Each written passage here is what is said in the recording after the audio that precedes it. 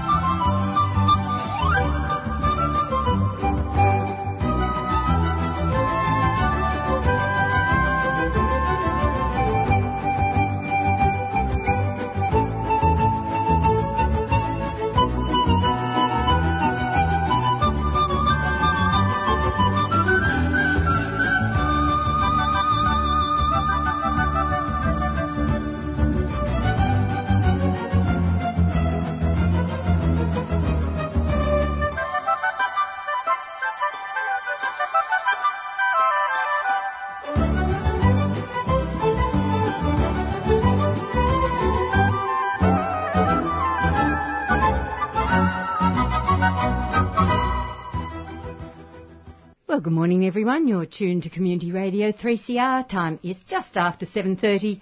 And, of course, you're listening to the 3CR Gardening Show. My name's Pam Vardy. First up, we have to say a very good morning to Virginia Hayward. Morning, Virginia. Good morning, Pam. Yet again, I've had rain. My garden's looking beautiful and it makes me happy. It certainly bodes well for the hot weather that's sure to eventually come. Except I have got the biggest burn pile. I've pruned 15 lemon trees. Oh, right. Okay. So I've got to contact the CFA and ask how to handle it. Yes, all those volatile oils in the leaves. Yes, it's huge. It'll go up like a Roman candle. It will. I might need them on the premises. I think you might. Having said that, good morning, Craig Wilson from Gentiana. How are you, Pam? I'm really well, thank you. Yeah. Beautiful spring morning. I always think December spring, so I think we get it wrong. December spring, March is summer. Yes, I'm sure you're right with that. Yeah. Yes, phenomenal growth.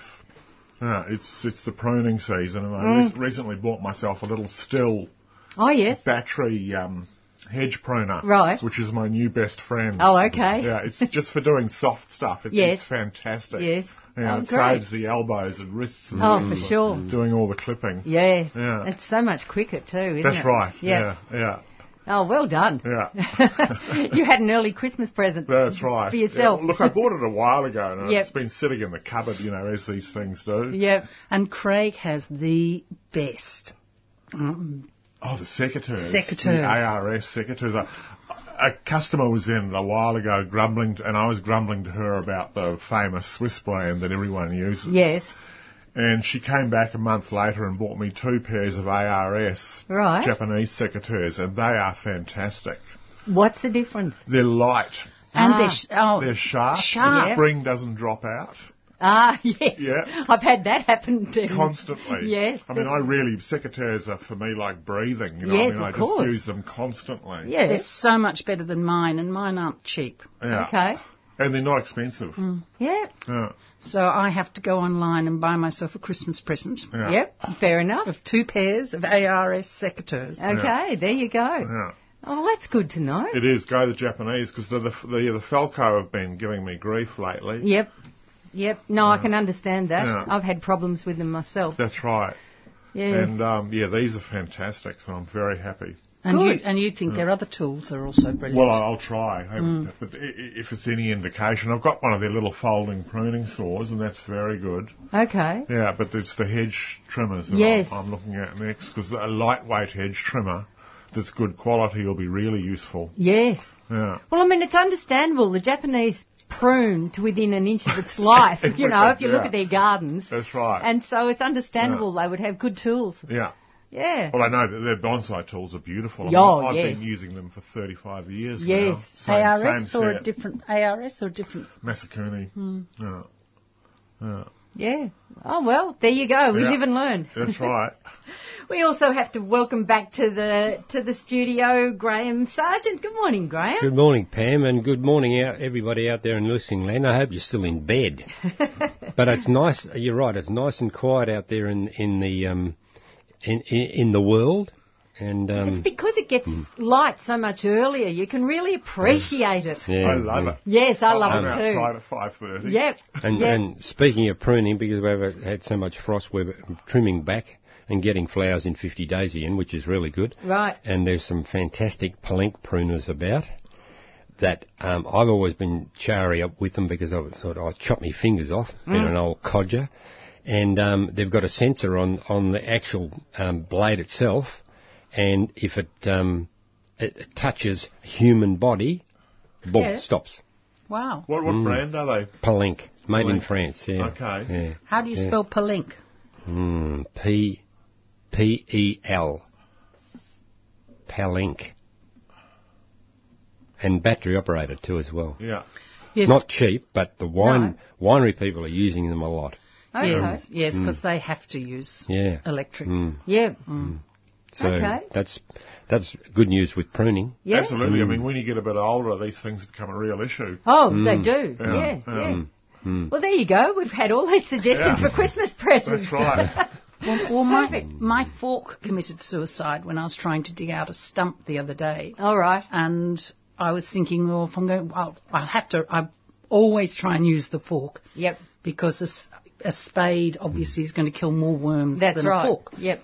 And have you seen that thing on Facebook where they're selling a way of planting and it's like a drill that you drill into the soil? Oh, yes. It must create absolute havoc with the mycorrhizae, the worms, everything alive in the soil. I've never had any luck with forks. I always bend the tines. Yes. Every time. I've got one set with bent tones. Yeah. But the good set just snapped on me, you know, Yeah. which is because I continually leave them out in the garden, you know. Hear the phone go, rush off, leave the fork there, don't come back for 2 days. So was it the handle that snapped? It snapped off at the base, but then when I looked at where the two joined, but when I looked at it, it was beginning to rust as well. Okay. So, I was so fond of that fork. I was very sad to see it. But at least this time I didn't get thrown flat to the ground. No, thank goodness. Moral is, of course, don't leave your forks out in the garden in the rain. Yes, I have quite a few of those morals, unfortunately. But I want to buy one of those new, you can get these really lightweight ones. Yep. And that's what I want. I want a really light one because some of my spades are don't know why, but I've got about 10 spades. And some of them are so heavy. Yep. Well, and I want these really lightweight and they're one piece. Yep. Completely something. They sound insubstantial. They're hard. Are they? Yeah, they're really hard. Yeah. Well, it's interesting you talk about this because the Gosford University has done some work on people working in gardens, and they found if people work anything up to 3/4 of an hour, it's the equivalent of a 6-kilometre walk. Goodness me. And what happens so often in the garden, I find, you get so involved, and then you look at the clock and you think, crikey, I've been in this working away here for 2 hours. Yeah. And we don't give ourselves a Time spell. for a cup of tea. Yeah. And then you go out again. Yeah. Well, I can regularly, because I've got which I don't have on my wrist, I must have left it at home. I've got a Fitbit, Yes. And yesterday I didn't think I did a lot of work in the garden. I was out there for a few hours. And I'd done 10,000 steps, and I can regularly do 15,000 steps, and I haven't left the property. But they tell me, beware with Fitbit, they're recording you. Yeah, well. Everyone is. But, everyone's got that safe. I don't have one of those Safeway cards, or Woolworths cards, but all those cards are recording you. People have them. I mean, they're recording us. I'm way too paranoid to have one of those. Yeah. It records everything you buy. Yeah, yes, absolutely. Absolutely. Look at Julian Assange. So what do you do? Use cash? I go to the bank and withdraw. Yeah. They don't get my card. Yeah. I didn't mean that card. I meant the card. The rewards card. The rewards card. Oh, yeah. I always tell them, no, I'm unrewarded. I don't deserve it. That's right. They say the reward system's a big con anyway. Yeah, you pay for it. Yes. You pay for it anyway. Yes. Even more. But I think we pay for it. Mm. And we don't have it. Well, they're not going to do it if it works to your advantage. No. Well, it's with all these, like Safeways particularly, but all these companies that underpay, they never seem to make a mistake and overpay by accident. Funny that. Yes. It's a long way from gardens, isn't it? It is. Okay. Sorry. Let's get back on track. And a few community announcements to get through. And, of course, a reminder, if you've never been up to see Stephen's Garden, it is open today. Tugurium. The address is 8 to 10 Centenary Avenue in Macedon. It's opening 10 o'clock this morning, running through until 4:30. Entry is $8, children under 18 free, students $5.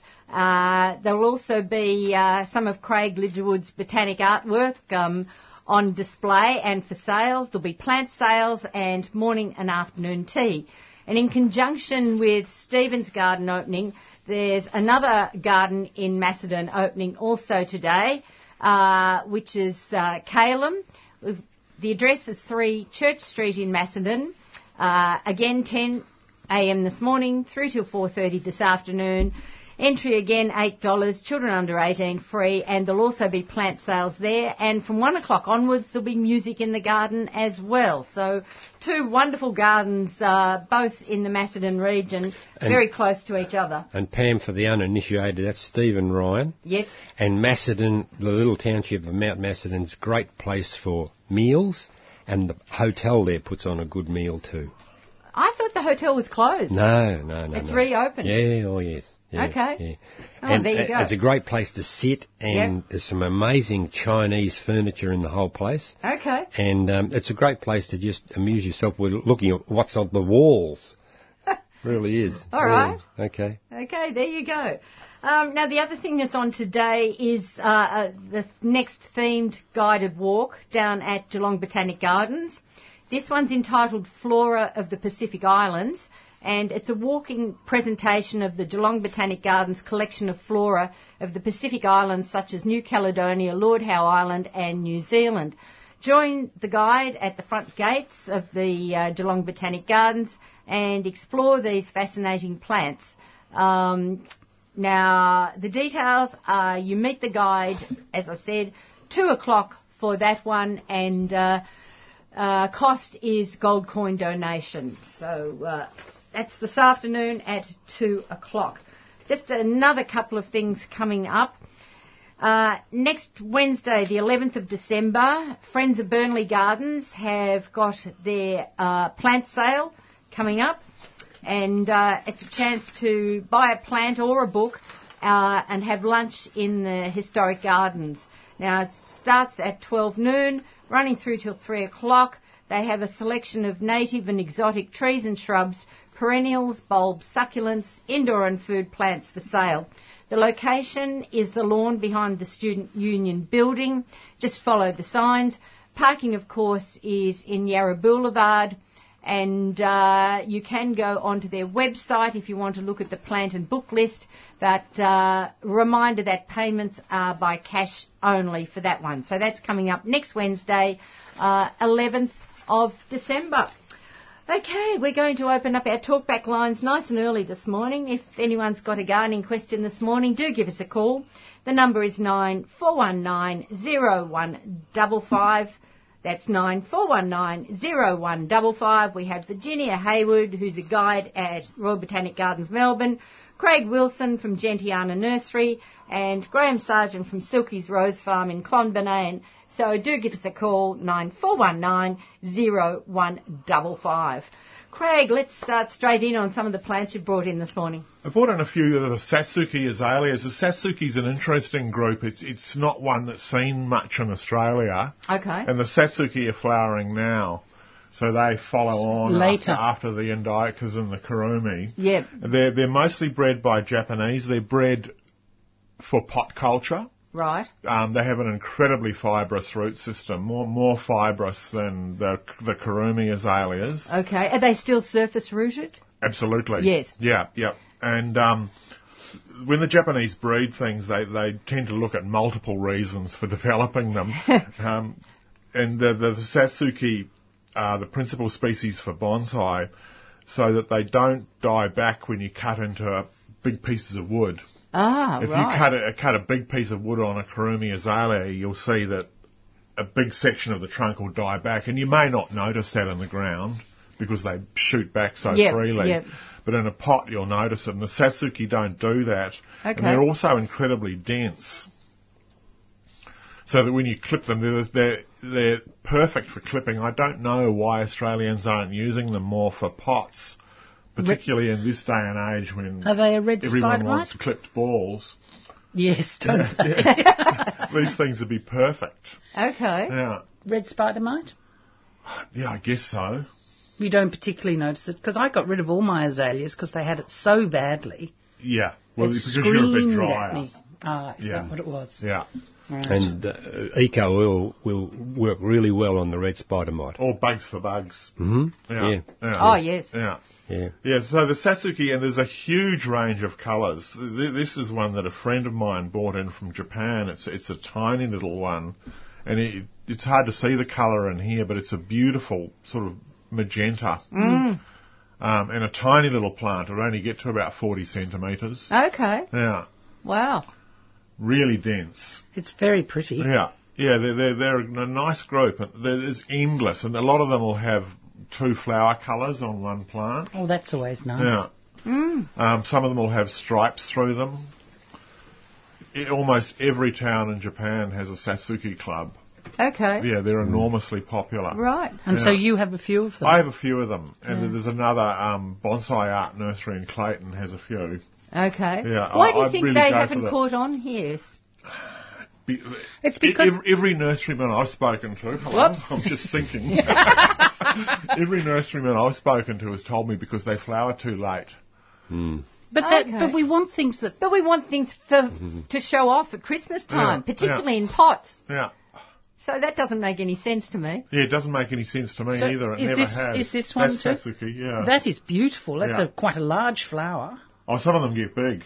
Right. Yeah, Oh, do they? I go for the small flowered forms, but yeah. But that's quite a large flower and it's a very soft colour. Yeah. Oh, I like It's that. an And it interesting doesn't group look of like it's azalea. got red spider mite. Not yet. Yeah. Look, I don't worry about red spider mite. I mean, they look a bit scruffy at the end of summer, and then come spring, they all bounce away again. Well, I've got a huge rhododendron, and from now on in, it just looks terrible. I'll get rid of it. Like, Craig came round the other day, and both my grapefruit trees just hit the ground. Look, if rhododendrons get red spider mite, they look terrible for a long time. The bulk of the year. Yeah. And I just can't see the point. Well, this For one's a month of flowering. Well, this one was there before I came, and it's planted facing northwest. Yeah. And I actually think as much of it. You know, when people say, oh, where do I plant something, I always say the first thing to think about is north wind. Before you worry about anything else, will it survive north wind? Putting a rhododendron where it's going to get north wind in the middle of summer. It may have been a different garden at that time. Yes. What, with protection? Yeah. I doubt it. Right. But yes, maybe. Yeah. But I just, I was given a beautiful rhododendron by Tex from the Rhododendron Garden, from the Yarra Ranges Botanic Garden. Rhododendron Nuttallii. Oh, Nuttallii is superb. But you won't be able to grow Nuttallii. Well, he said I can. But I've put it right round the... should see Craig's face, everybody. He doesn't think I can. No. Okay, you've been set a challenge. The big leaf group of roadies, even in Olinda now, we're having trouble with them. Are you? Yeah. It's getting too dry. Yeah. So I'm going to have And to... it's going to get drier. That's right. So to get it through, to have a hope, I've got to get it through the summer with water. Cool and moist, fern gully. Oh, Yeah. that's true. I do not have a fern I, mean, gully. I had one at Long Acres that I planted many years ago, and I kept it going for about 15 years, and then I stopped watering it because, how long do you have to water something? Yes, And exactly. it kicked the bucket. Yep. And that's in a south-facing position in Olinda. Wow. In shade. Yeah, it's a superb plant, which is why I watered it for so long. And in that red open soil, was it? Yeah, Craig? beautiful soil. Yeah. But it's a myth with that. It'll drain off in the summertime. We have the same sort of soil at Romsey and Lancefield and up on Macedon. Yeah. And that's when I guess you need a lot more organic stuff in the soil. That's eh? right. Yes. Yeah. Turn it on. Yeah. But it just goes rock hard in summer, that soil. I mean, mine in February is cracking. Right. I get great big cracks in it because it just goes... I mean, it's beautiful soil. You need more organic matter. Yes, well, everything I've used 2 big compost bins while I've been planting this year because I've got 4 compost bins. If you see my garden beds now, people think that they look dreadful because everything I prune, I just chuck straight back down. Yeah, And great if, idea. if it's big pieces of wood, I'll just chop them up. Yep. And, it's a bit of a pest when you put the spade in and hit one, but you can work around that. Yeah. I think wood is fantastic. In the soil. Absolutely. Yeah. You can see the mycorrhiza around Yes, it. you can. That's true. Yeah. Yeah. And great in the compost heap too. Yeah, yes. absolutely. Yeah. Opens it Shavings right and up. stuff like that. Yeah. Well, my compost heap, the one I'm using at the moment, is full of bits of wood. And it's got so many worms. Yeah. Yep. And I've got these worms in the bed on the south of the house that are as fat as my finger. So I've got the worms in the compost bin, which are just what I would call ordinary worms. And then you've got the scrubbies. And then I've got these thick little, not little, these big fat ones. Yeah. And I just love them. Yeah. And that's why I use the fork. Because I really do not want to go cutting them in half because it's a myth that you can cut them in half and they'll live on. You cut them in half and they die. Yeah. And I love my worms. And it's the rain this year, of course. It's just given them such a... That's start. right. A real boost, yeah. And there's so many horses around me, including often in my own paddocks, that I throw a lot of horse poo on the compost. They'd like that. The worms love it. Yep. Yep. Okay, back to the plants, Craig. The second thing I wanted to talk about was gold leaf shrubs, which I am a great fan of, and they generally grow in a little bit of shade. Usually you find anything with a gold leaf is going to burn Yes. in the sun, or they get that sort of sickly yellow. Yes. It's not a very nice Yes, colour at yes, all. agreed. Put them in the shade and you get this sort of glowing lime colour. Yep. And they are beautiful. And, I'm constantly having people asking me for colour for shade, and the two things are not really synonymous. No. Yeah. But you can do things with a lot of these gold leaf shrubs. The Philadelphus, of course I love Philadelphus anyway for the perfume, but Coronaria aurea, the gold leaf Philadelphus, is beautiful. Yeah. Can be a substantial shrub. It could get up to 3.5 metres if you left it alone. Yep. But a regular prune, you could contain it at 1.8 or thereabouts. Yes, Right. you just prune it straight after flowering. That's right, yeah. It's a beautiful plant. And the other one that I love is the Berberis. Yes. Oh, yes. Yeah. But Berberis is another underestimated plant, I think. I mean, those helmet pillars you've got, which are the very maroni leaf, they're beautiful. Yeah, and I was talking to a customer in Melbourne who's a very, very keen gardener, and she was telling me that in a hot climate like Melbourne, a little bit of shade for all of them, which is interesting because I would have thought they're hot and dry, but... Okay. No, I've lost them all. When I've put them in my top bed, I've lost them. Okay. So I think they do need Yeah. a bit of kindness. It's so important for me to get that sort of feedback from people. Oh, yes, Yeah. absolutely. Well, your garden is so protected. That's right, yeah. I mean, if we tried to put two gardens together, yours and mine could not be more different. That's right. Yeah. Very sheltered. Yeah. I'd love more shelter. Yeah. Yeah, I have lots of forms of Berberis, but I think Golden Glow's my favourite. Okay. Yeah. Again, they're clipping shrubs, so go out and buy a still. Yes. to do the soft leaves. Yep. The oak leaf hydrangea, Little Honey, I'm not sure if it's still got a plant breeders rate on it. I have to check that. So if it hasn't, then I can start propagating it. Okay. But it's superb. It's only a little guy. Right. And it has that real lime glow to it. And then, of course, the white flowers that are all developing now. Another few weeks they'll be out. So how big does that get to? Little Honey would get to 60 centimetres. Is that 70 all? That's centimetres. small. Yeah, it's a That's little fine. one. Yeah. That is little. Yeah. Okay. Yeah. And it's a beautiful plant. Because I like the oak leaves anyway. Yes. Yeah. And they're hardier. They are much hardier. Yeah. Yeah. And their leaf form is beautiful. That's right. Yeah, it's beautiful foliage So you've plants. got it all the time. Yeah, and good autumn colour. Yeah. The leaves are nice and soft, Craig, aren't they? Yeah, well, they're fresh. And what's this one? I love this one. This is Carex banana boat. Oh, really? It's Yeah. a Carex. It's a Carex. Quite a it's big completely leaf. deciduous. So it goes right down in the winter, and then it comes up with these wide leaves that are basically gold with a green stripe through them. And it's the sort of thing that you can mix with blue plants. Or Oh, I can imagine that. yeah, it's really pretty plant. Yep. Yeah. And is that it's a shade one again? It's a shade plant. Yes. They pretty much all are. All are, yeah. Yeah. Well, I love that Carex. Yeah. This is That's striking, isn't it? yes, it's as wide as your finger, people out there, Yeah. and it's a really soft yellow with the edges of the leaf and the middle of the leaf in a green, and it's very.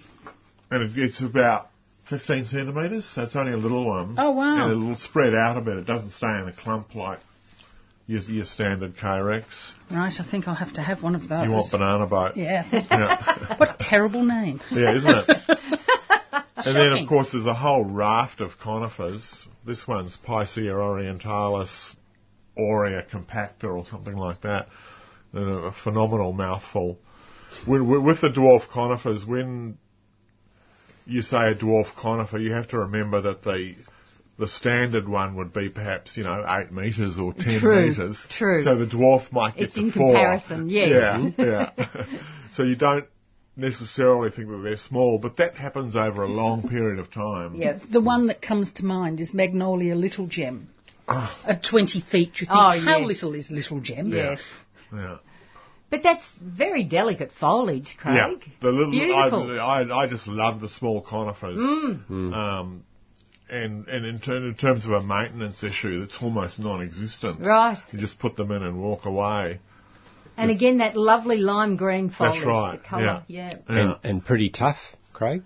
Once they're established, Yeah. I mean, they are. Something like this is definitely part shade. I'd give it 3 hours in the morning of sun, and that'd be about it. Yeah. Yeah, and then there's all these things that you can plant with them, with the gold leaf plants, and Persicaria red dragon. Yes, I've got that. That Yeah. doesn't like the hot summer. But it comes back. It always comes It back. comes back. And it looks That's really right. good. And, there may be a Except for period, February, January, March. February, March, Yeah, I think when nothing's there. It'll make it through January, but February, March, I find. But you get some rain and it bounces back again. Yes. And it's a wonderful shade plant.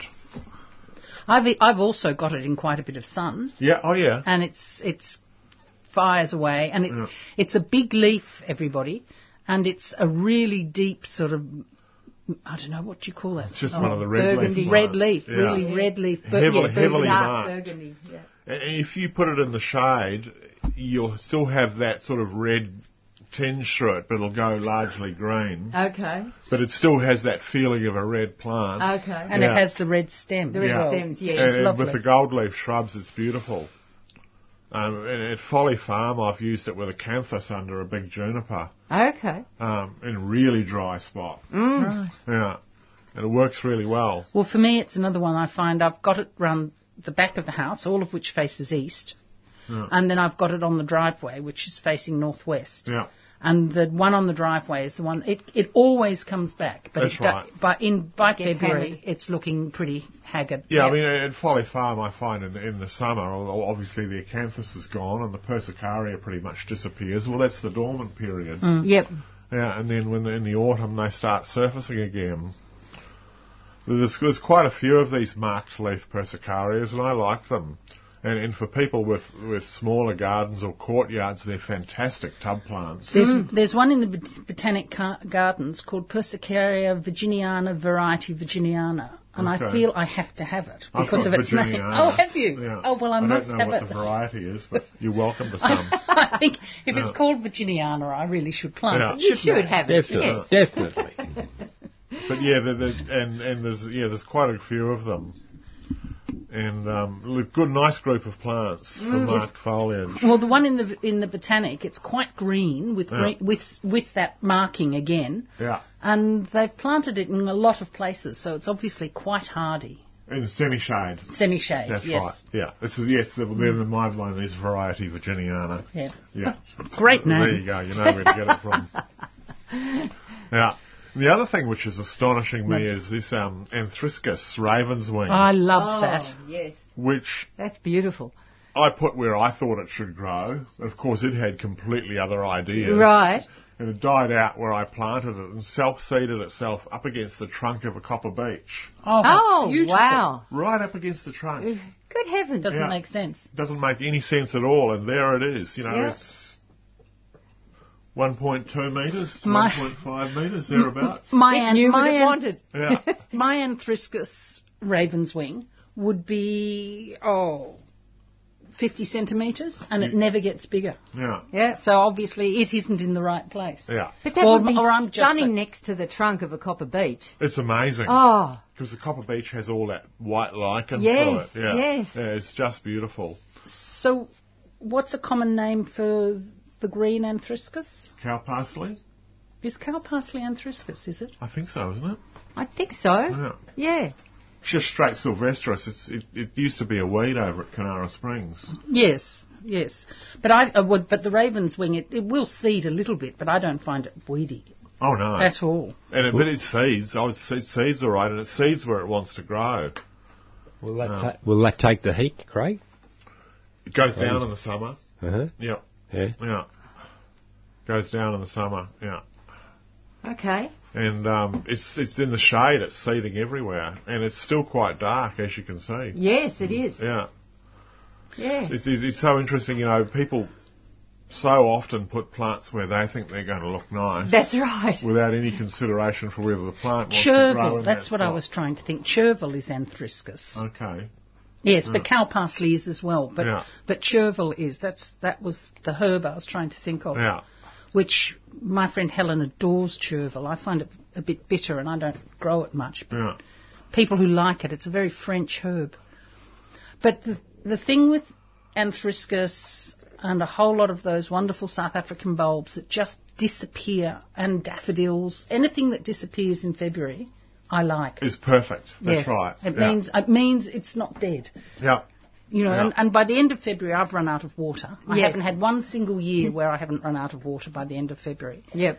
Yeah, there's something to be said for summer dormancy for Yeah. Australian Oh, gardens. absolutely. Yeah. Yes. And anyone who wants to look at my garden in summer, I say no, you can't come. Well, in February, March, because until the rains come, and Yep. the last couple of years the rains have come really late, and so it looks awful. Yeah. But it's so beautiful at the moment, so I just figure, I mean, when I lived in Britain, I just assumed my garden was just dormant in February, and I ignored it, and I read books. Yeah. And I do the same here. Yep. It's just, that was winter dormant, but I need summer dormancy. That's it's just right. so much better for me if Yep. I've got things dormant. Yep. Fair So I enough. don't have to keep them alive. Yeah. They do it all by themselves. Yep. Yep. Oh, this is the time of year for cutting back perennials too. The late flowering perennials, so the Rudbeckias, Helianthus, Helenium, Aster, Sedum, Yep. any of those late, cut them in half now. Okay. Yeah, especially because we've had such a good season, they're going to be really floppy. Yes. Yeah. And also Chelsea chop. What's Chelsea chop? Cutting them to get flowers at the right time. Yeah, well, it just means that they're more stout. Yes. You cut that fresh growth, spring growth off, and then they make harder growth over in the warmer months. Yeah. Yep. You mentioned earlier that all the lime green foliage would also team so well with blues and mauves and absolutely purples. Yeah. Yes. So I think you've got a purple one in there. These are the cranesbills. Right. Yeah. Geranium. Well, they're marketed as blue, but nurserymen would call anything that comes even close to blue. They're all wanting that elusive real right, blue, but but yes. They're violet. Yes, definitely. And they're superb. Yep. Yeah. The one that everybody knows is Roseanne, which I don't grow because it's got a plant breeder's right on it. But I think that these are perhaps not as long flowering as Roseanne. But this one is as big as Roseanne. Magnificum is interesting because if you read the English gardening books, they will tell you that it's a very short flowerer. Here in Australia, it flowers for me right through till autumn. Well, that's pretty long. Yeah, and then in autumn it gets a bit of colour on the leaf and it's flowering at the same time. It's fantastic. Yeah. I love geraniums. Yeah.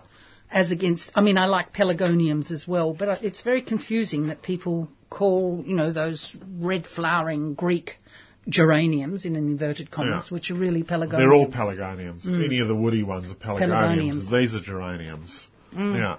It's not, it's not rocket science really. To pull them apart. No, well, it makes life much easier if you get the names right, because That's right. I think geraniums are beautiful. Yeah, they are beautiful. And they're low. Yeah. Whereas a lot of your pelargoniums will get up to your waist. When you mix this up with some of the roses here, that's they're right. just superb. Yep. Yeah. Oh, we couldn't do that. Particularly with that purple one that you've got there. What's that? And there's one here, Renardii hybrid called Philippe Vipel. I chopped a leaf off it. It'll be in here somewhere, which it has the most beautiful foliage. A geranium with the beautiful foliage. Absolutely, yeah. It's it's just a low one, and I've found it to be quite tough. In fact, probably the toughest of all of them, of the violet group, that is. Yeah. I can't see it. I've got so much foliage. You might find it later in the program I will, anyway, Craig. Yeah. Yep. Okay, we should go to our first caller, and we have Anne, who's in Heidelberg. Good morning, Anne. Hi, Pam. How are you and everyone else? We're well, thank you. That's good. What I'm ringing up about is what's a brand of lightweight little hedge trimmers? Maybe battery operated? The still one that I've just bought's fantastic. It's very light. Oh, is it? Yeah. Okay. You can't cut through anything too woody with it. But for doing the soft growth and perhaps the next stage back, it's terrific. Yeah, I was just thinking mainly of lavender plant, the flowers, because what I try and do is get the secateurs and cut all the dead ones off. Oh, that's hard on your wrists. Well, it is, and there's so many to do, but I want to leave the live flowers there for the bees because the bees love them, but I thought, there's got to be a better way to do it. Yeah, I'd be investing in one of these still. Okay. The blade's not long, it'd be 20 centimetres, I guess. Okay. Yeah, but it's very light. And easy to buy just at the main hardware store, is it? Absolutely, or a still shop, yeah. And how do you spell still? It's got an H in it. S-D-I-H-L. S-T-I-H-L, isn't it? Yes. Yeah. The other thing I'm ringing up about is the bird netting. I think, has there been a change in legislation or something about the size of the opening and the colour of them? There is problems with bird netting because it can be quite bad for birds. Yeah. So I don't know if there's been a change, but I do know that you've got to be quite careful with your bird netting, or you do tend to trap birds, which is obviously undesirable. Yeah. I mean, around Craig and I, there's a huge amount of bird netting. Pardon? Around Craig and I, there's a huge amount of bird But netting. that's mostly on a grand scale, Yes. isn't it? I mean, even if a bird got into it, it wouldn't really be an issue. You'd be able to let it out. It's not, Yeah. some of them they actually get trapped in the netting. Okay. That would have to be quite coarse. Mm. Yeah, it's been a Yeah. challenge with even lizards and reptiles, and there's a challenge with people talking about it with snakes. Right, Yeah, the snakes will get caught up in it. right. Yeah, it's worth checking out. So, We could don't you know the guide answer. me as to... Oh, you can't guide me as to where to go to buy the best and safest? Well, I'd contact something like Landmark and just talk to them, Oh, okay. I think. Right. There'd have to be information online, wouldn't it? There'd have to be. Probably, yes. Yes, because if you go online, there'll be people there telling you which ones you must not use. Okay. Yeah, I haven't even done that. I don't always think of going online. Or think about giving Landmark a ring. They would be able to give you advice, I'm sure. Okay. Yeah, because all the parrots have discovered my fruit trees and, I'm not getting any fruit off it because they're devouring all of it, and I just think I want to do something so that at least I can taste what I'm growing. Yes. Yeah. Yes. Well, obviously that's an issue for us. Yes. Yeah. Any fruit trees, I espalier them so that I can keep them low and get them netted. If you're looking at pruning and netting, you might try Ryset in Heidelberg. I've always found them very helpful. It's RYSETT, Ryset. Okay. It's an And what's that? agricultural company, is it? Yeah, they handle a lot of pruning gear and a lot of netting and that sort of thing. Okay. And ask for John. John. Okay. John's the man to talk to. Fantastic. Thanks so much for your help. Okay, then. Good luck. Okay, bye. Bye. Right, next up we're going to Jill in East Brighton. Good morning, Jill. Good morning, Pam and panel. Oh, my goodness, when you were talking about your worms, Virginia, I had serious worm envy. My poor little worms are the skinniest little things, and I practically I find one when I'm cultivating. I'm on the sand belt and just having poured for 30 years, I'm still on the sand belt. Yes, yes, it's difficult, Jill. But there's no doubt that mulch... See, I use pea straw, and people say, oh, pea straw, it looks horrible, but...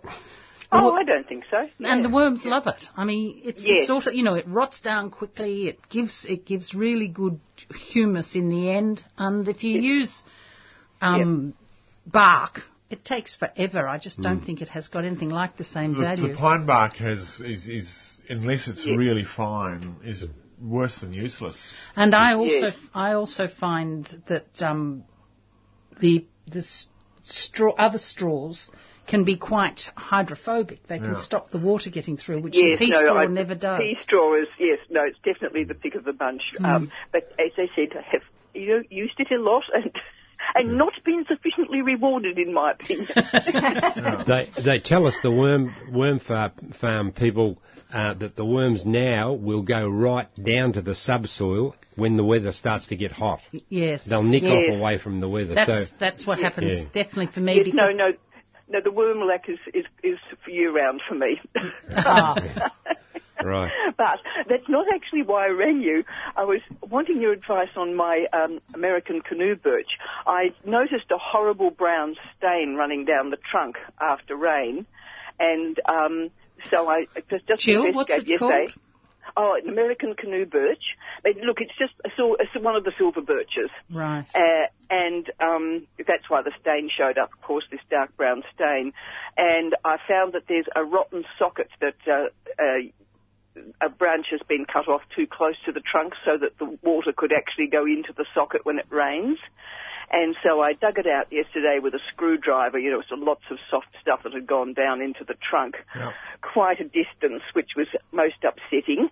And I thought, well, now it's all out, the water will flow down there even more readily, so I need to fill up the socket, and I know you shouldn't do it with cement because that's too rigid. Do you know the name of there's something I think you can buy that is suitable for this and is specific for this and isn't rigid in the tree. No, I mean, I've always used cement, but... Okay.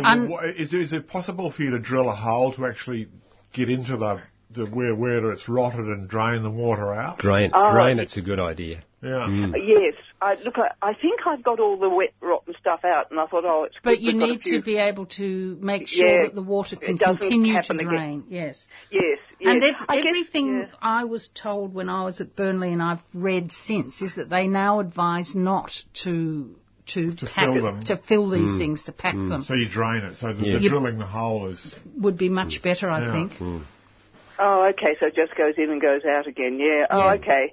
Yeah. Yes, it's just, I'm hoping the tree's going to survive it all. It was very hard to work out just how far down the rot went, because, trying to get a screwdriver into not a huge hole, and then angle it down and dig all this. Well, I think you need to come up with an angle just so that it can drain. Yes, I understand what you mean. I mean, because the trouble with birch is that they're very shallow-rooted. It's very soft wood. And that, you really... I mean, the most important thing with the birch is to mulch it well, because it can't cope with the heat. Yes. Look, I'll never plant another birch. This is probably about 25 years old. Yes, but, and I think that's the story. I mean, with 2090, we're meant to have the same climate as Dubbo.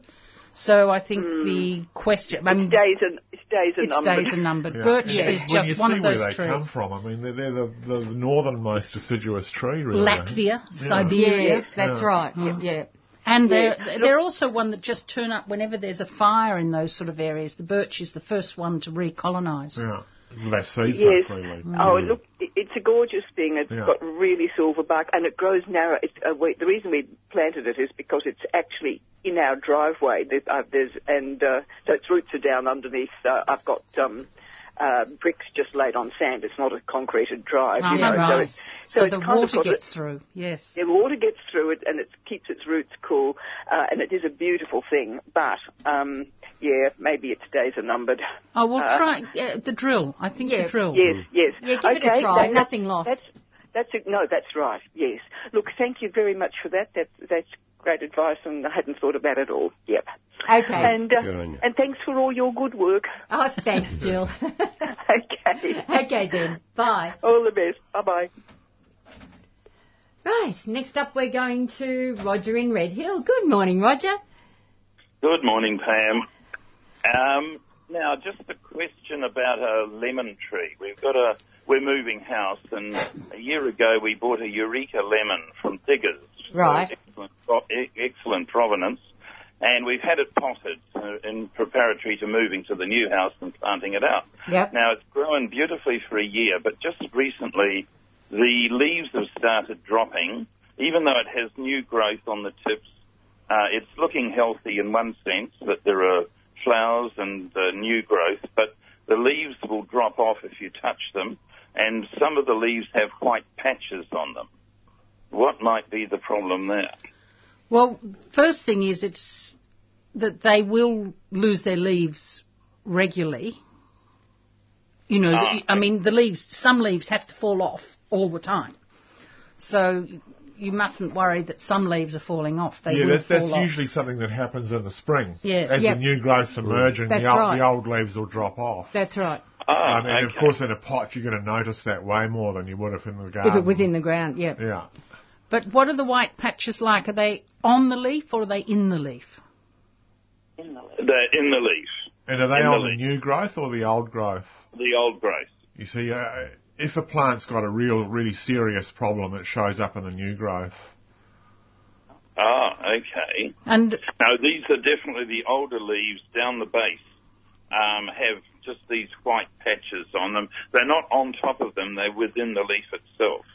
Right. I have got 15 lemon trees, so I do sort of look at my lemon trees.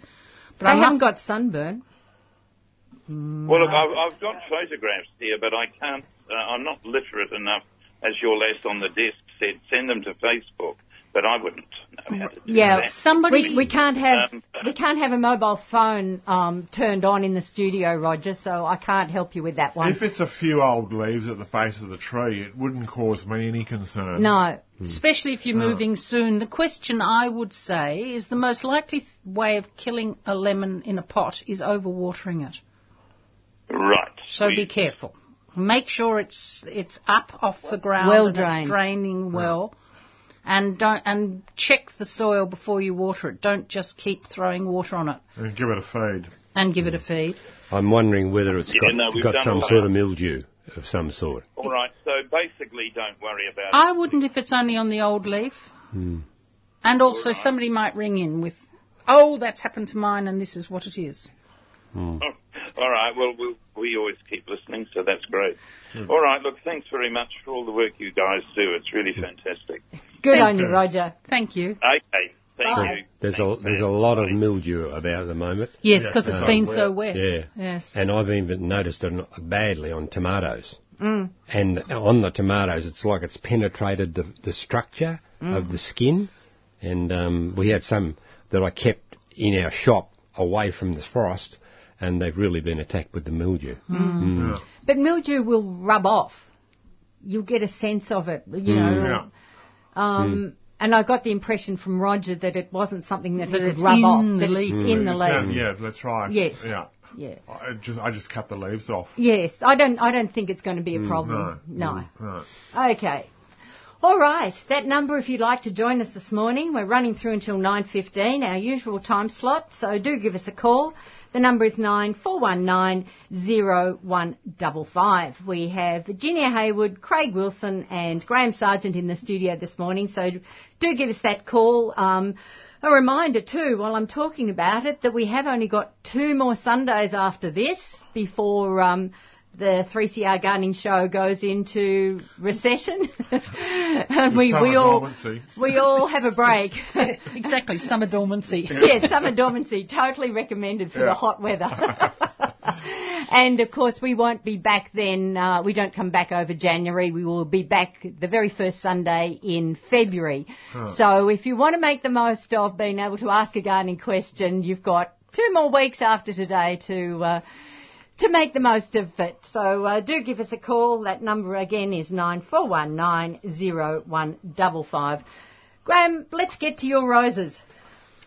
Yes, Pam, I've bought in a rose that's called In Appreciation, and it's a, what would you say, hot pink? Yeah. And it's won a number of awards in the rose trials and has been very healthy in the nursery. It's been around now for probably about 8 years, so we've had plenty of time to evaluate it. It'll get nearly just about 1 metre high, and the rose will cut very well for a vase, and it's got a really nice perfume. And it's one of those things that's probably a good thing if if you want something for Christmas time. We find a lot of school teachers come in and buy that sort of thing for different people they've got on committees and that sort of thing. But it's a really good rose, and bred by the Tantau people in Germany. They've bred some very healthy roses. So that's In Appreciation. And if you happen to have a house painted red, which the walls of this studio are, it doesn't do the rose any justice. It doesn't, does it? Yeah, it's a beautiful colour. It's a different shade of red. Exactly. It's got a high rating for perfume, which is That's always one of those important things. nowadays, isn't it? People really want perfume. And a good tight bud and hold up well in the vase. Yeah. And the other rose I've bought in is a rose that's called Thank You. I love that. Yeah. It's a beautiful deep mauve, bred by Cordy's in Germany, and it's a fantastically healthy bush. Yeah. That'll get about a little bit over 1 metre, and I love the colour. be one of the first out flowering in your garden. It's really That's good an early strong one. Yeah, lovely rose. Yeah. And again, got a perfume, and it's also a charity rose, one of those roses that are many charity roses, and it's. I'm just trying to think of the charity. Anyway, but it definitely has a perfume. It's an absolutely beautiful colour, I reckon. I love roses in those sort of purples. Yeah. Contrast well in the garden. There's a couple that are got singing sort of names. Blue, and then there's Blue Moon. That's much nicer than Blue Moon, though. Yeah, and is rather very healthy. Blue Moon can be a bit leggy, can't it? Yeah. This will really bush up well. Yeah. Yeah, make a great hedge. Really? People Really, want it's that hedge. thick. Can make a really good hedge. Yeah. I'd love a hedge with that lovely shade of mauve all through it. Yeah. Yep, 2 good roses. Quite Excellent. taken with that one, yes. And we send them in the mail from the nursery. How You're doing extraordinary. mail order? Yes. Yeah. What, you'd have to chop it down hard? Well, we can put them in a pot, half a metre in height, because they're in like a tube pot, and they come with the potting mix around them, which is based on coconut fibre, which holds the moisture really well. And we certainly encourage people to use the liquid seaweed with them. Yes. Yeah. And we usually include a sachet of liquid seaweed is enough to make 10 litres, and people can use the liquid seaweed. If people use liquid seaweed in the roses once a month, they'll get up to 30% more flowers than normal. Yeah. That's what research has shown. Yeah. Yeah. People should use liquid seaweed on all their plants. Yes, once a month. yeah, It's a wonderful product. Yeah, clip it on the hose and use it off the hose as well. Yeah. Yeah. Well, we have joining us online Jeremy Francis from Cloud Hill. Good morning, Jeremy. Good morning, Pam. Now, you're all geared up for Christmas carols. We certainly are. We have been busily clipping hedges and getting things sorted, and the garden is looking pretty handsome, and we have the Idea of North coming singing Christmas carols this coming Friday. Fantastic. And tell us a little bit more about the group. Well, the show is on behalf of the Hush Foundation, so it's actually a charity affair. And the Hush Foundation is an organisation which originated at the Royal Children's Hospital, actually. One of the two paediatricians, Dr. Catherine Crock, had this idea for improving the healing environment of hospitals using via the arts, so using music and theatre and all sorts, actually, but in this case, music. And she, at the Hush Foundation, and Dr. Catherine Crock have been working with the a cappella group, the Idea of North, for several years, actually. So this is part of a long-running campaign, if you like, to improve the life of people stuck in hospitals. It started off at the Royal Children's Section, but it's moved right around the children's hospitals throughout Australia, and it's moving overseas. So it's actually quite a big deal. And something that was suggested to us, about 6-8 months ago. And well, curious enough, my wife, when she first came to Australia, the very first job she had was working at the Royal Children's Hospital, so it kind of intrigued us from the moment we heard it. Yes, fair enough. Yeah, so anyway, so we have the Idea of North coming along, singing Christmas carols as one of our twilight events, and so the idea is that people are going to bring along a picnic, fold-up chair, and we keep the gates open after 5 o'clock, and the show, the group will be singing in our theatre, so there's room for a reasonable sized audience, but it's fairly intimate all the same. Yes. And running from around about 6:30 through to about 8:30, 9 o'clock. Right. Friday night. Yes, yes. Perfect timing for kids. They can still get home and get into bed, not too late. Yes. Well, fairly early night, and but of course the main thing is that people have a chance to get around and see the garden at the same time. And oh, crikey, this amazing weather that we've had, and I keep on running into people from other parts of Australia, and you almost feel embarrassed. But the conditions in the Dandenongs have just been superb, and the garden has never been looking better. Yeah, it's phenomenal, so that's very isn't much it, part of the deal. Yeah. It's a wonderful opportunity to see a garden in twilight too. Yeah, absolutely. And is the group a cappella, Jeremy, or are they accompanied? Yeah. Well, the Idea of North, they're a purely a cappella group. They're Australia's leading a cappella group. They've been together. Well, the group has been in existence for quite some years, but they're based in Sydney, but they're overseas much of the time. They're not in Melbourne all that often, so this is actually a little bit of an opportunity to get along and see them. If anyone listens to Radio National, you would have heard them quite a bit. They're promoted quite a lot on the ABC Radio National. Right. But much of their work has been overseas. They've won major awards in America, for instance, and the Americans take a cappella singing very, very seriously, of course, barbershop quartets and all that sort of thing. So it'll be exciting to see how they work in our theatre. Absolutely. Now, Jeremy, how do people book to come along and have a listen? It's all on Try Booking. You can go to our website. There's a lot of information on the Cloud Hill website. Or simply go to Try Booking. The tickets are $50, $30 for children. And as I said, it's a charity thing, so all the money's going to the Hush Foundation. That's wonderful. Yep. And very straightforward nowadays. Try Booking. We used to do this longhand a few years ago. Yes, exactly. I spent a lot of time on the telephone. I'm sure you did, yeah. But about 3 or 4 years ago, we went to Try Booking, and life has settled back into something quite comfortable nowadays. Excellent. Jeremy, while we've got you online, because the 3CR Gardening Show won't be broadcasting during January, we have an opportunity for you to quickly mention that you also, on the 25th of January, you've got the Melbourne Opera Trust coming to the garden. Exactly. This is the first of a series. We have 3 other events. We have the Melbourne Opera Trust, several of their up-and-coming singers coming on the day before Australia Day, so that's January the 25th. Exactly the same procedure, really, except it's on the Saturday.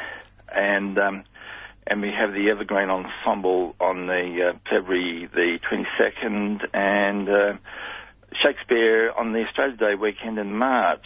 But yes, the opera on the Australia Day weekend is quite a big deal as well. And this is our 3rd year with opera singers, and they have been working extremely well just in terms of the acoustics and the pleasure the audience gets out of actually having the chance to sit just a few metres away from an opera singer. Yes, yes. No microphone. The whole thing is yes. just the opera singer's voice. It's just the most extraordinary thing.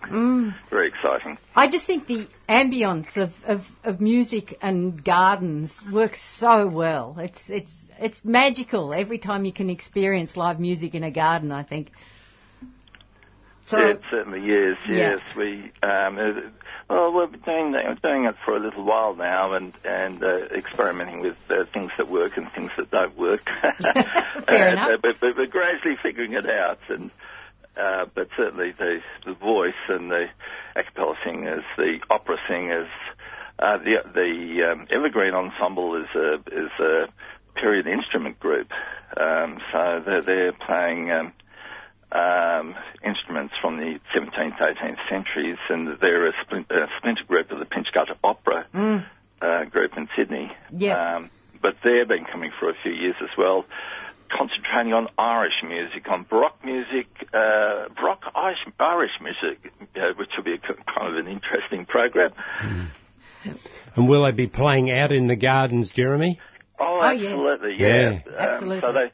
So the theatre is an outdoor. It's simply a circle of grass surrounded by a beach hedge, which we've been busily clipping just last week, taking advantage of all this cool weather, and it's big enough for around about 250 people or so, and so it's all outdoors,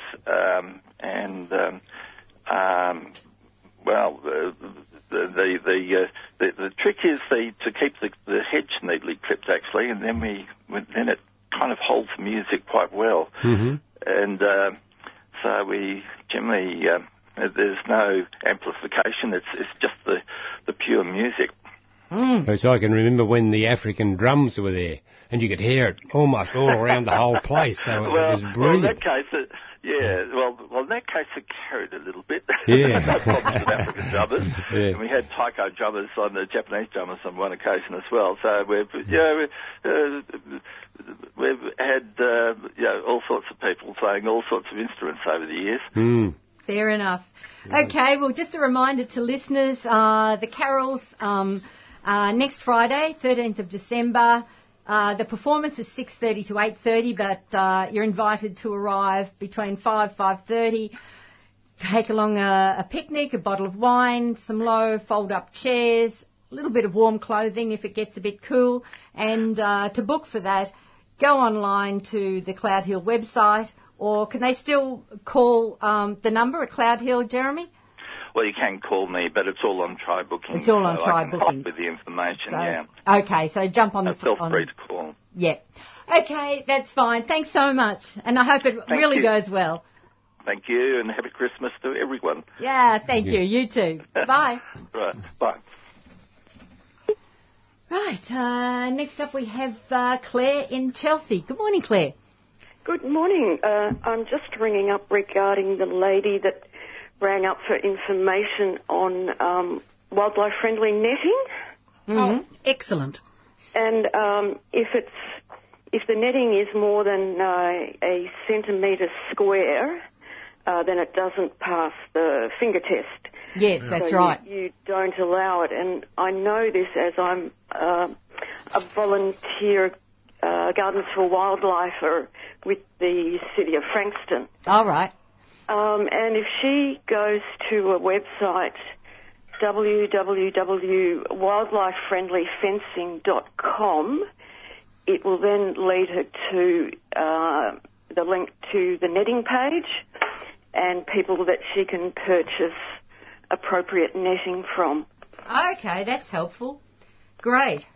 Thank you for that. So that's www.wildlifefriendlyfencing.com.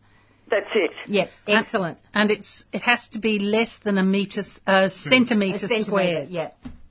Correct, yes. If you can put your finger through it, it doesn't pass it. And they've got examples of 3 netting, fruit saver, hail guard, veggie netting. And I think the veggie netting is maybe 2 mil by 2 mil. Right. So right. Quite intricate. Yep. But it's all there on that website. Excellent. Okay, well, thanks for alerting us to that one. That's great. Great, thank you. Bye. That is really handy. Yes, that is good handy. information, isn't it? Yeah, that's excellent. Now, a couple of queries on the outside line. Lynn wants to know where she can get her broken spade repaired. We all look blank. I don't know. A good old-fashioned blacksmith. Hire a hubby. If it's got a stainless steel handle, you'll need to go to a welder that specialises in welding stainless steel. Yeah. And they are definitely about. The dairy industry uses them a lot. Okay. Yeah. That's as much as I really know. Mm. And if there's a wooden handle, then you've got to split it with a chisel to get it out. Yes. That's right, yeah. And then it's easy to purchase new wooden handles and then fit them in, Okay, and the other query, Narelle wants to know if crepuscule rose can be pruned now, Graham. Yes, you can give crepuscule a trim now, and you will get flowers back on it within 50 to 60 days. Okay. So you give it a feed at the same time? Oh, yes, always give it a feed. Yeah. And give it some liquid seaweed, and that'll harden up the leaves, for the summertime, because it'll give extra, they tell us, anything extra of about 5 degrees heat tolerance with using liquid seaweed. Mm. So incorporate that with your trim. Yeah. Yep. Okay, excellent. Virginia, let's get to some of your plants. I've just been going around deadheading my roses, but in the process of deadheading, I prune. Some I take really long pieces out, and others I just take the dead head out. It's a good opportunity, that sort of summer prune of a rose. Yes. One of the things I've brought is a series of digitalis, which is foxgloves. I've got 2 Isoplexus in my garden, Isoplexus canariensis and Isoplexus sceptrum, both of which I've put on Facebook. And I think they're I've loved them for a long time. They're easy to propagate, so they're all over the garden now.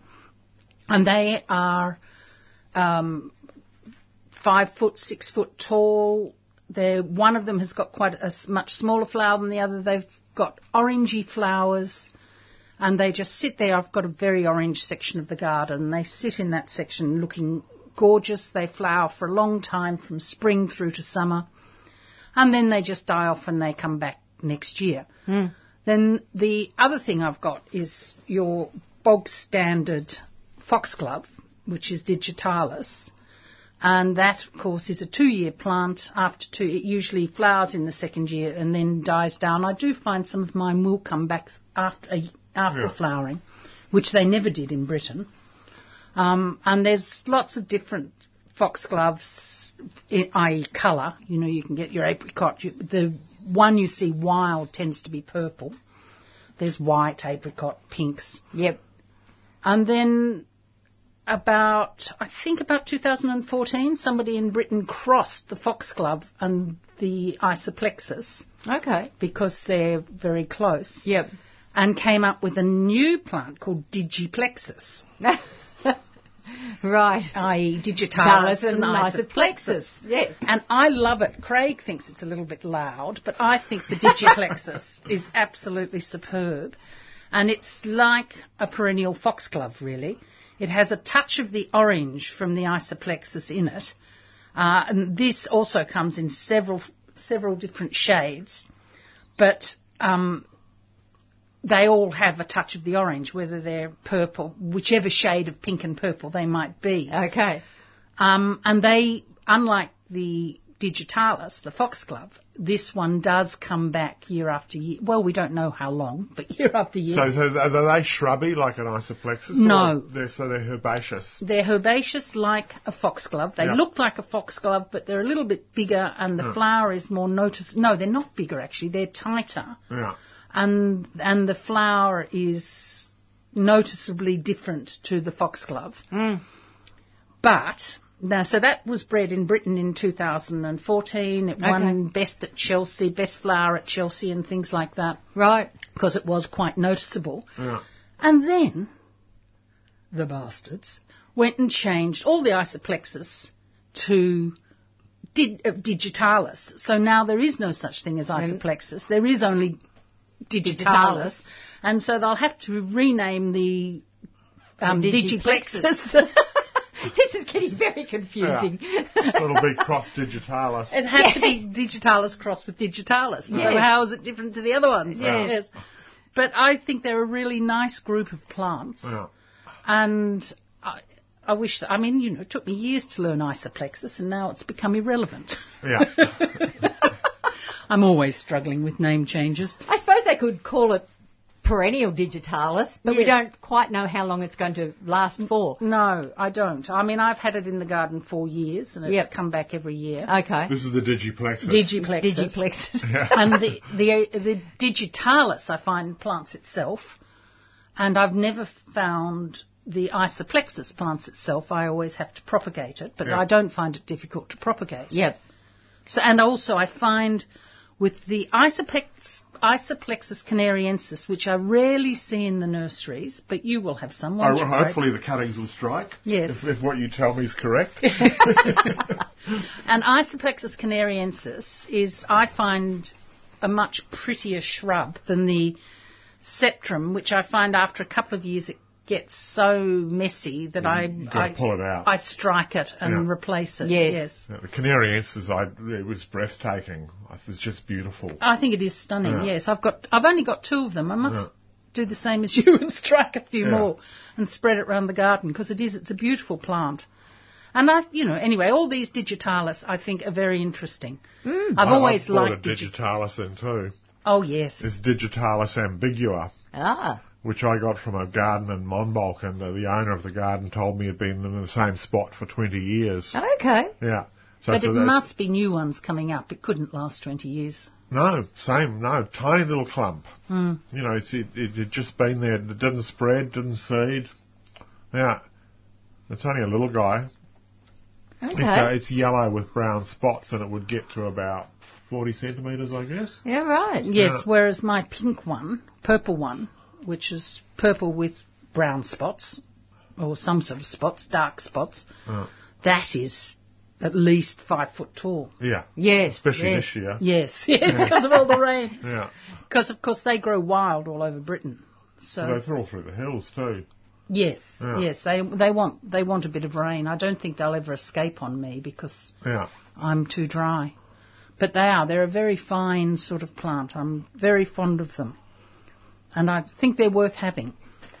Then one of the other things I brought in, which is a bit ridiculous because I don't like this plant, but this is the Lychnis, which is Lychnis, otherwise known as rose campion, or in Britain I used to hear it called Dusty Miller. And this just self-seeds in my garden, but ironically it doesn't ever self-seed in the paddock. It always seeds through, furiously. yes, in a fairly narrow range. That's right. And at the moment I've got a section in the garden which must be at least 4 or 5 foot by 4 or 5 foot, absolutely full of it. And I've put this on Facebook, and it looks absolutely extraordinary because you've got this felty grey leaf on this plant. It's and the stem is also felty and grey, so it's a very grey plant with these bright purple flowers on top of it. And then the other one is white, so you've got this purple and white mixed through the grey, and it looks absolutely, it's a real magenta, and it looks absolutely fabulous. As I said, I don't like it because I get so much of it. And, you know, I don't know what it is in us. Anything that's... I mean, when I lived in Britain, if we'd been able to get all those yellow weeds that we have in early spring... Yes. They'd be absolutely thrilled because it's really hard to grow those sort of things in Britain. But and because I can grow this so easily, I don't really like it, which is stupid on my part. But it is looking wonderful at the moment, and I have been digging up lots of it and giving it to other people because I do have so much of it. And so that is Lychnis. I think it's Coronaria. Coronaria, yes. Yeah. Rose campion, it's called, or Dusty Miller, if you want to look up Rose campion. And I think it is rather fine. And I've got my Lychnis coming up through my woolly lamb's ears. Oh, that'd look good. Yeah, and Grey the two on work grey. together. Yes, they work together really well. I hadn't thought of putting some up in the top bed amongst the lamb's ears. I might try that. You have to get some Lychnis chalcedonica. Which is? Red. Oh, yes, I'd like that. Red. Ooh. And green foliage. No silver. Oh, that would be very different. Yes, I'll have a look for that. Because it's, and is that as rampant as... No.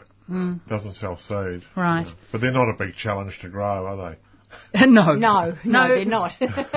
No challenge, but of course sometimes it's quite nice to have things that aren't absolutely. trying to die on with you. a garden of your scale. Yes. Yeah. Yes, things that self-seed and fill up holes are perfect. Yes, and that of course is the other reason I'm so fond of the salvias because you know they will just keep on keeping on, and I really need that in my garden because it's too big for an old lady like me.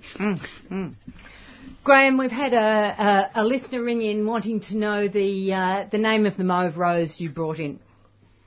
The name of the mauve rose is Thank You, the Thank You rose. Okay. So if you ask for the Thank You rose. Easy to remember. Yes. Yep. Thank you. Thank you. All right. Okay, and look who we have online. We've got our good friend Sue Stevens. Good morning, Sue. Good morning. Hi, how's everybody Sue. going? Hi, great show, and I rang up to speak to Jen, but I have to say I've got both of those roses, and they're absolutely divine. But that Thank You rose, I think it's to do with the transplant. Mm-hmm. It's the transplant rose. Oh, right. Rose transplant memory. Yes. Absolutely divine if people haven't got that. Mine's come into full bloom, and a friend, I had an open garden to my Facebook friends about a month ago, and my lovely friend Catherine Brodie actually gifted it to me for my garden. So Oh, it's nice, beautiful. Sue. Well, you can ring up again. I'll put you on the staff, Sue. Hello. Hello. Thanks, Sue. Now, Sue, you wanted to talk about isoplexes. She's having trouble with her phone, I Hello. think. You'll need to ring us. Yes, her phone's playing up. I suspect her phone seems to run out of charge very, very quickly. Oh, right. Okay. Well, if she could manage to ring in again. Until she rings back, I'll talk about this other one, which I got from Sue. Well, before you do that, we have had a sorry. caller, Rhonda in Bayswater, who wants to know where you can buy the Digiplexes. It is around. I think you probably get it in Bunnings, and I know it's in most of the nurseries. The Digiplexes. So they could probably order one in anyway. Yeah. Or Yes, if you just go. Where does she live? Bayswater. I don't know what nurseries are around Bayswater, but I would think your local nursery will probably have it. Banksia Nursery. on Burwood Highway, I reckon they'd have it. Okay. Yeah. Oh, well, there we go. Great. Yes, because it is. I have seen it in a lot of the nurseries now. Yep. Yeah. And I think that's because it is such a good looker. Yeah. I know the nurseries in Mount Evelyn all have it. Yep. Well, obviously Karanga doesn't because it's not native. It's not native. But the other two there definitely have it. Yep. Yes. Okay. So if you go to Banksia, ask for Dick. Dick's the man. He's been there since Adam was a pup. But his knowledge of plants and what's there is fantastic. It's a good nursery. Yeah. Okay. Back to the plant, Virginia. Right. Well, this I've brought in is a Chrysocephalum. It's a Billy Buttons. Mm-hmm. And that is a native. And I got it from Sue's work because you can go in at the weekend and buy plants there. And it's very, very compact. So the Billy Buttons are little yellow. They have little round yellow flowers. And there's quite a range. A lot of them are green leafed with the yellow flowers. And then there's some grey leafed that have very flowers that stick up a long way. But this one is very compact with a grey leaf. It almost looks like a succulent, which it's not. Sue thinks it might be a piculatum, but she's not sure. And apparently it was a seedling that turned up that Ian has since bred on. Oh, okay. And it's absolutely wonderful because it suckers. Yeah. So something that will, if it suckers, it means if you damage it, it'll come back. And two, it will just get a little bit bigger. It's going to make nice big patches. Lovely big patches. Yep. Yeah. And of course, being a Billy Buttons, it's well hardy. It wants full sun. And this is something that's good for me because I'm up on the ridge and a lot of my garden's very hot. Yes. And so I think it's actually rather beautiful, and I'm really looking forward to growing this on. To a big patch of it. Yeah, 3 big patches. I bought 3. Yeah. Okay. And I think it's one for people who've got hot spots or fairly dry spots. It's one to look for. Chrysocephalum or Billy Buttons, and one that suckers. And as I said, I got it from Sue's Bushland Flora, which is in Clegg Road, in between Mount Evelyn and Wandon. You can go there and get one of a weekend, of a Saturday. Great place to get horse manure. Where? At Clegg Road. Really? They always have it out on the side of the road. Right. Oh, right. Yeah. You've got to go a bit further than Bushland Flora. Yes, just keep going on. That's yes. right. Well, I do, because there's a place near me that sells it for $1 a bag, which I think's pretty big good. And I just dump it all in my compost. Yep. Because it makes the worms happy, and I'll do anything to make a worm happy. Particularly the size of your worms. Yes, exactly. I've had the best year of worms for 15 years. That's great. Is there any plants we haven't mentioned, Craig? That you've come of across? course, Norman Haddon is the most fabulous dogwood in the world. Oh. I love Norman Haddon. It's a cross between the evergreen dogwood, which is the one that self-seeds all through the hills, Capitata, right, and Cornus Cusa. Okay. And it's just superb, and it's just coming into flower now. Right. And it's usually still in flower at Christmas. And mine, I think that's what I have, and they go pink at the end That's of right. their... They age to pink, and it flowers so young. Yes. You know, with a Coosa dogwood, you put it in the ground and you're waiting for years and years and years for it to flower. With Norman Haddon, just does it straight away.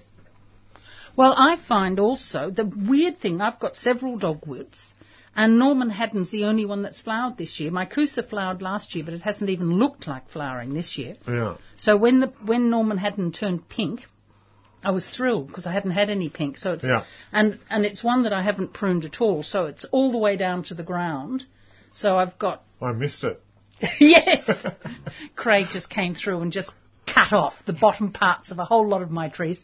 You're walking into this. This is no good. Bang, off goes that branch. He's vicious. But he didn't get to Norman Haddon mainly because he's so beautifully in flower. Yeah. And it's stunning, but I don't know why my other dogwoods didn't flower. They've had all this rain. Everyone's saying that about the Coosas. Are they? I don't know. No, because the flower buds set in autumn. So and we rain had now has nothing to do with it. And of course we had the last couple of autumns have been as dry as dry. Yeah. So it's Coosa crossed with Capitata. Capitata, which is the weedy one. If you wanted to grow a dogwood in Melbourne, this is the one that you would have the best chance of growing. Mm. Yeah. Yes, well, mine is absolutely beautiful, so I'm very happy with it. Yeah. But I didn't realise they set their flowers in autumn, so that's because I have had such dry autumns the last couple of years. Yeah. And I do think in my garden, you know, how long the dogwoods will last really depends on just how quickly the climate change kicks in. Yeah. Yep. For sure. Yeah, I mean, they're understory trees, so they like shelter and heaps of leaf litter. Yes, and water. Yeah. They're being North American largely, aren't they? That's right. Or are they Japanese as well? Both. Yeah. So what else can we expect? Yeah. Graham, you brought another rose into the studio. Yes, Pam. And the roses are yellow, green yellow, which is St. Patrick. Aha. And it's appropriate, I think, the name. And the great thing about St. Patrick is that as a yellow, it doesn't fade in the hot weather. Mm. And in fact, in the cooler weather, it'll be more of a greeny coloured yellow, a very tight bud, what we'd say a classical hybrid tea bud, and on a long stem. And especially in yellows, the challenge getting into the hot weather, there's a lot of them do fade, but St. Patrick doesn't. And it's also got a perfume too. Mm. So yellow with some green in it. It's a fantastic combination. Yes, yeah. Can be great in a mixed vase of flowers as well. Some of the yellows are very, very hard, very harsh colours, whereas if they've got a bit of green in it, it really softens them. Up. Is it a good grower? Yeah, it grows well. Yeah. It does. It grows well. Yep. Although I still like Thank You best. Yeah. Okay. I thought Thank You was divine.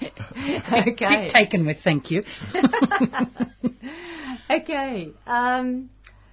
We seem to be having a bit of trouble with the phones. Oh, so maybe it wasn't Sue's phone. Well, or maybe because it's happened since Sue rang in, and I don't know if she's fully hung up at her end of the line, but it's affecting our calls coming in.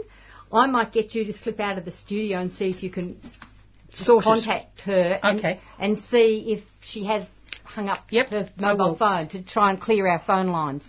Yep, fantastic. Okay. Craig, while we've got a minute, just recently you gave a talk up in the Yarra Valley, looking at the Sir Arthur Streeton's garden, Long Acres. Yep. For listeners that couldn't get to that talk, how about filling us in a little bit about the garden itself that's up there? It's a 5-acre garden. Right. That was planted by Streeton. It's a garden which is, I think, achievable. Okay. As in it's never had the work of a professional. Right. It's always been Streeton's. I mean, next year marks 100 years of Streeton ownership. So it's not a garden that you walk into and feel like it's been done on a grand scale. Yes. You know, it's very much a home garden in a sense. Yes. Yeah. Great. With each person adding their little bit to it. Yes. Yeah. Wonderful. Yeah. And so, does it have many mature trees dating back from that period? Loads of trees at Streeton planted. Yeah, there's the forest of Douglas fir at the back of the property that he planted to try and lure Nora up, his wife, because she was Canadian. Okay. Yeah, and the house, the house, everybody says arts and crafts style. Right. But Roger Streeton, who was Arthur's grandson, told me that he built it in the style of a Canadian farmhouse. Again, to try and get Nora to go up there. I don't think it was. She liked Linda very much. Okay. Yeah. So she didn't get up there, but full of trees at Streeton planted. Incredible lindens. Oh, I beautiful. Tell you, both the European and Americana, the American linden. Yeah. Yes. And where is the actual garden? Where is it? Range Road in Olinda. Range Road in Olinda. Yeah. Okay. It's a magnificent piece of land. Does it open to the public very often? No. No. Roger opened it once, and he was swamped. Right. And it put them off. Oh dear. Yeah. So the best thing would be, if you wanted to see it, to join the Historical Garden Society, one of the groups that they do have through. Like garden history are allowed in there, for example. Okay. Because those numbers are more constrained. Yes. I mean, we've been as guides, the guides from the Botanic. Okay. We've visited. Yep. I think that's just, I mean, the Upper Yarra Valley Garden Club, I had 180, 190 people over the weekend. When I opened for Open Gardens, I had over 600. And that's just too much. It's too much. It's way too much. Yes, I agree. Yes. Now, somebody on the outside line wanted to know the name of my Digiplexus, and I can't remember. But there is maybe 4 or 5 available on the market. Okay. Can't remember I. Yes, that's what I've got. A lot of can't remember eyes. And they are all lovely, and also they're in flower now, which is quite good because you actually know what you're buying. So I would just pop along to a local nursery, and I think you'll find them in all of them. And it's nice to buy from a local nursery rather than Bunnings, because it would be nice to keep our local nurseries going. Oh, absolutely. I mean, Bunnings have improved in that they seem to actually have somebody who knows something about horticulture now. But nevertheless, I think it's nice to keep, like, for example, Craig's nursery I adore, because he has plants, like Stephen, he has plants that you won't find anywhere else. But it's not just that. I mean, you go to a local nursery and you can ask someone who's got the knowledge of the habit of the plants and how to propagate and all the rest of it. I mean, you don't get that knowledge from Bunnings. I'm sorry. But also, a lot of their stock is contract grown. You wouldn't know where it comes from. Yes. It might have been shipped in the day before from Western Australia. Yes. You wouldn't have a clue. Yes. I found myself at one of the newer Bunnings out near Whittlesea. Got into the place and was so disgusted with the watering. I spent 3 hours there watering their plants. This is true. It just blew me away. They were all dry. Yeah. But I believe that they've just got another fellow in their staff who's really worked on who knows that you need water to keep plants alive. Yeah, and they put in little transpiration beds under the pots. They've started to do that. All right. They get sick of me, Bunnies complaining. I stir them up.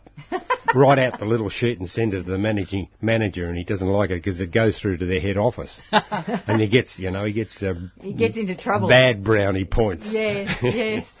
I'm amazed they let you stay there for 3 hours watering. I just did it, and they were trying to get rid of me. But the girl that was trying to get rid of me is working with us as a student. She's been working with the last 8 days in our nursery. All right. And she was there, and she said, "Oh no, you shouldn't be doing this." I said, "I don't care about you or any human being. It's about plants.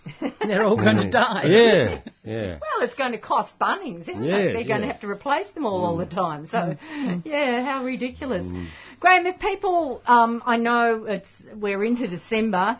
If people really want to gift a rose to someone special for Christmas, can they still do it? Can they still get it mail order? Is it time? Yes, they can. And they're gifted in a special box, and Dinah wraps them up in her own florist-type wrapping, and they're really, really quite presentable. And we've been doing that for about the last 5 years now anyway. So, they can contact the nursery and even ring the nursery, and we can organise to get the plant to them within about 3 to 4 days. Okay. Well, you better give out the phone number of the nursery. You're best to ring on. The best number to ring on is our own number is 57871123, or you can ring on 0499 871 123. Okay, so give both of those again slowly. Yeah, 57 Yep. 821. Now I'm baffled. Hang on, I've got it here. 871 123. Yes, 1, 2, 3. Okay. 1, 2, 3. Yeah, and the other line is 0499 871 123. Okay. All right, we've got that Sorry sorted. about that. Yep. Okay, what have you got there, Now, Virginia? the other thing I did bring in, and I'll just mention this quickly because I did put it on Facebook so people might see it, is a couple of gladioli. Now, I don't like those big, blousy Edna Everage gladiolis, except for the green one. Yeah. Just because the green one's green, I do like it. But the others I don't like. Whereas the species gladiolis are absolutely wonderful. There's about 300 of them.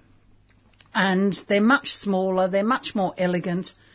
They very kindly disappear over the summer, so I don't have to worry about them surviving.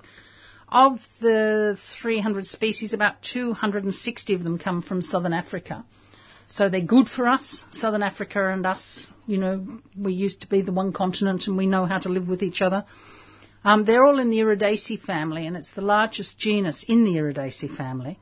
And the ones I've got here are Carnaeus nymph and Colvillii rubra. Now, the rubra is gorgeous. It has a very deep red flower with white stripes into the centre of the flower. And the other one is white with big pink splashes through it. And, of course, there's the bride, which is the white one, which I wanted to bring in, but it had all died down. I couldn't find one that was still... Yeah. Okay. Nymph's much bigger, isn't it? Yes, much bigger than the rubra. Yep. And I think they're really rather fine, and I'm very pleased with them. The other thing I thought I might mention, if the phones are still not working... Oh, I think they might be now. Oh, good. Yep. But, we might go to... Yes, of course. Because we've got Sue back online with a bit of luck. Are you there, Sue? I am. I'm listening away. Okay, go ahead. I have to say about the species gladiolis too, they're beautiful gin, aren't they? I've got a lovely one. I think I got at Tesla's that's actually pale pink with the darker pink through it. Oh, that sounds good. A no-name variety. That sounds like Amanda May. Is it flowering now? Yes, it is. It'll be It's Amanda been May.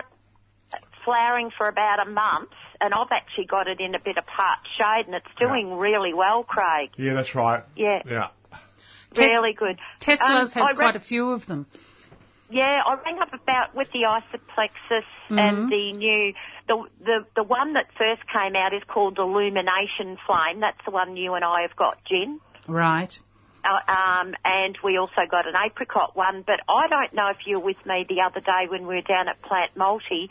I thought I was buying foxgloves, and they're called Ruby Glow, but they're not. They're a digitalis. Yes, the Ruby Glow, that's the one I bought most recently, and they're lovely. Oh, my goodness. I planted 3 of them in a group at my front letterbox, so you have to drive past and have a look now. Yes, I will. They're absolutely stunning. Yes, it's Ruby Glow were the ones I put in for my open garden. Yes. Just before the open garden, I suddenly decided to pull something out. And you had a gap. Not thinking, if you pull all that out, there's nothing there. Yes. Well worth putting in.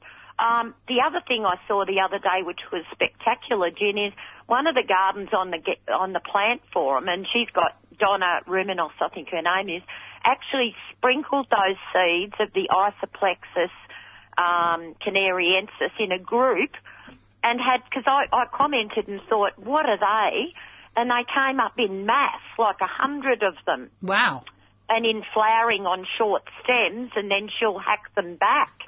Well, I'll gather the seed because I've got 2 nice canariensis, so I'll gather the seed and share it between you, me and Craig.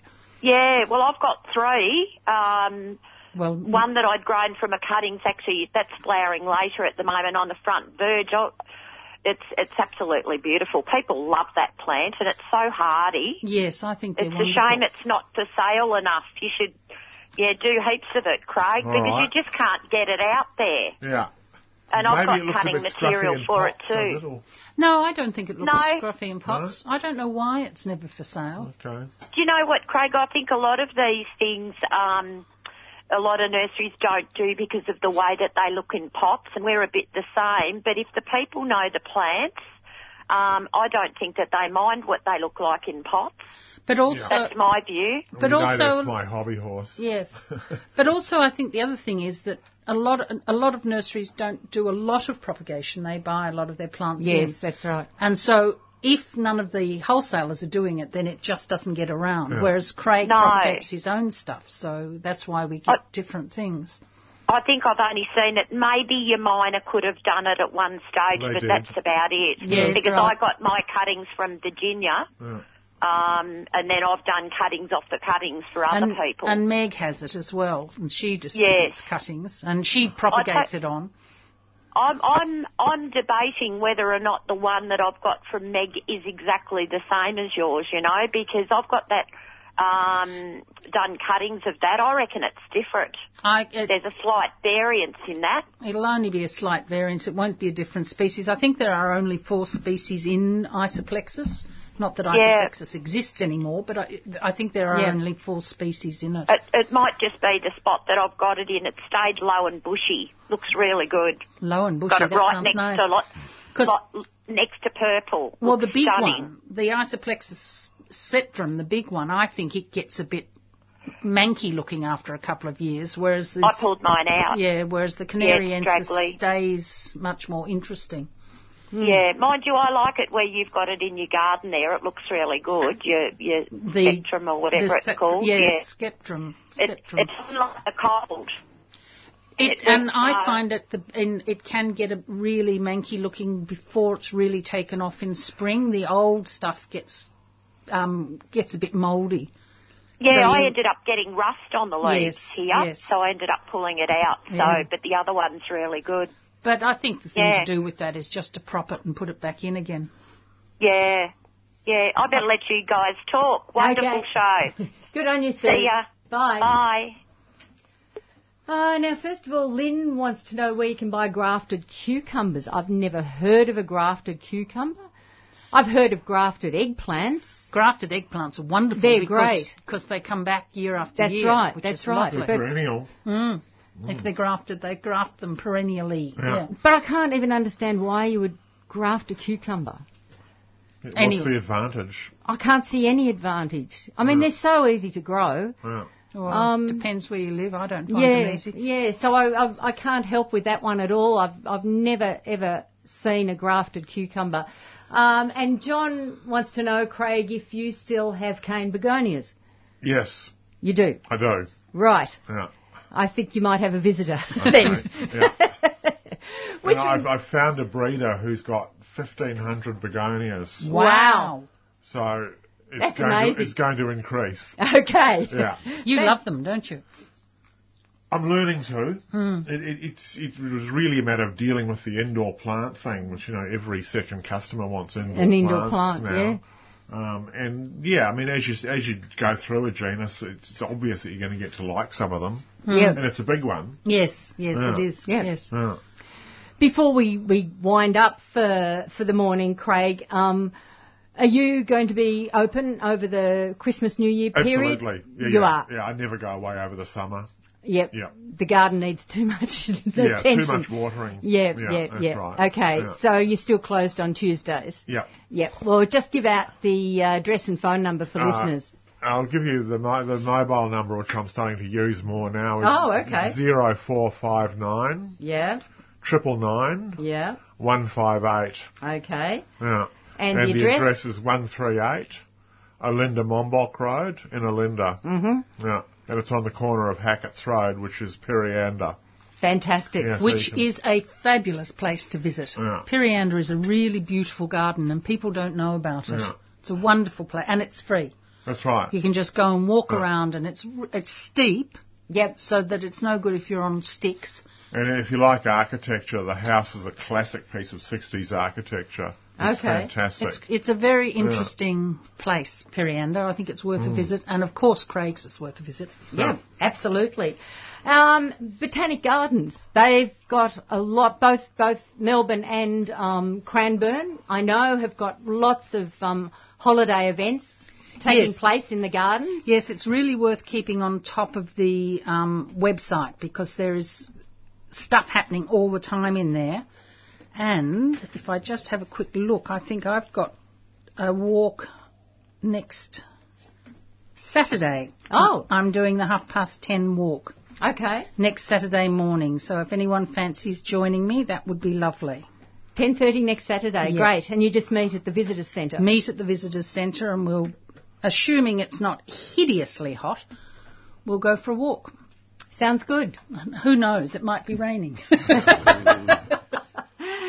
But I agree, though. People should go to the website and have a look at because whoever plans all these events in the gardens, they've come up with some wonderful things, particularly if children are involved. Yes. Or if it involves the whole family. I know Melbourne are doing a lot in regard to nature play.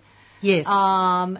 Really bringing out, creativity, things the whole family can get stuck into, making cubbies and all sorts of things. And one of the things we're going to do next year is run a session on how to plan a new garden.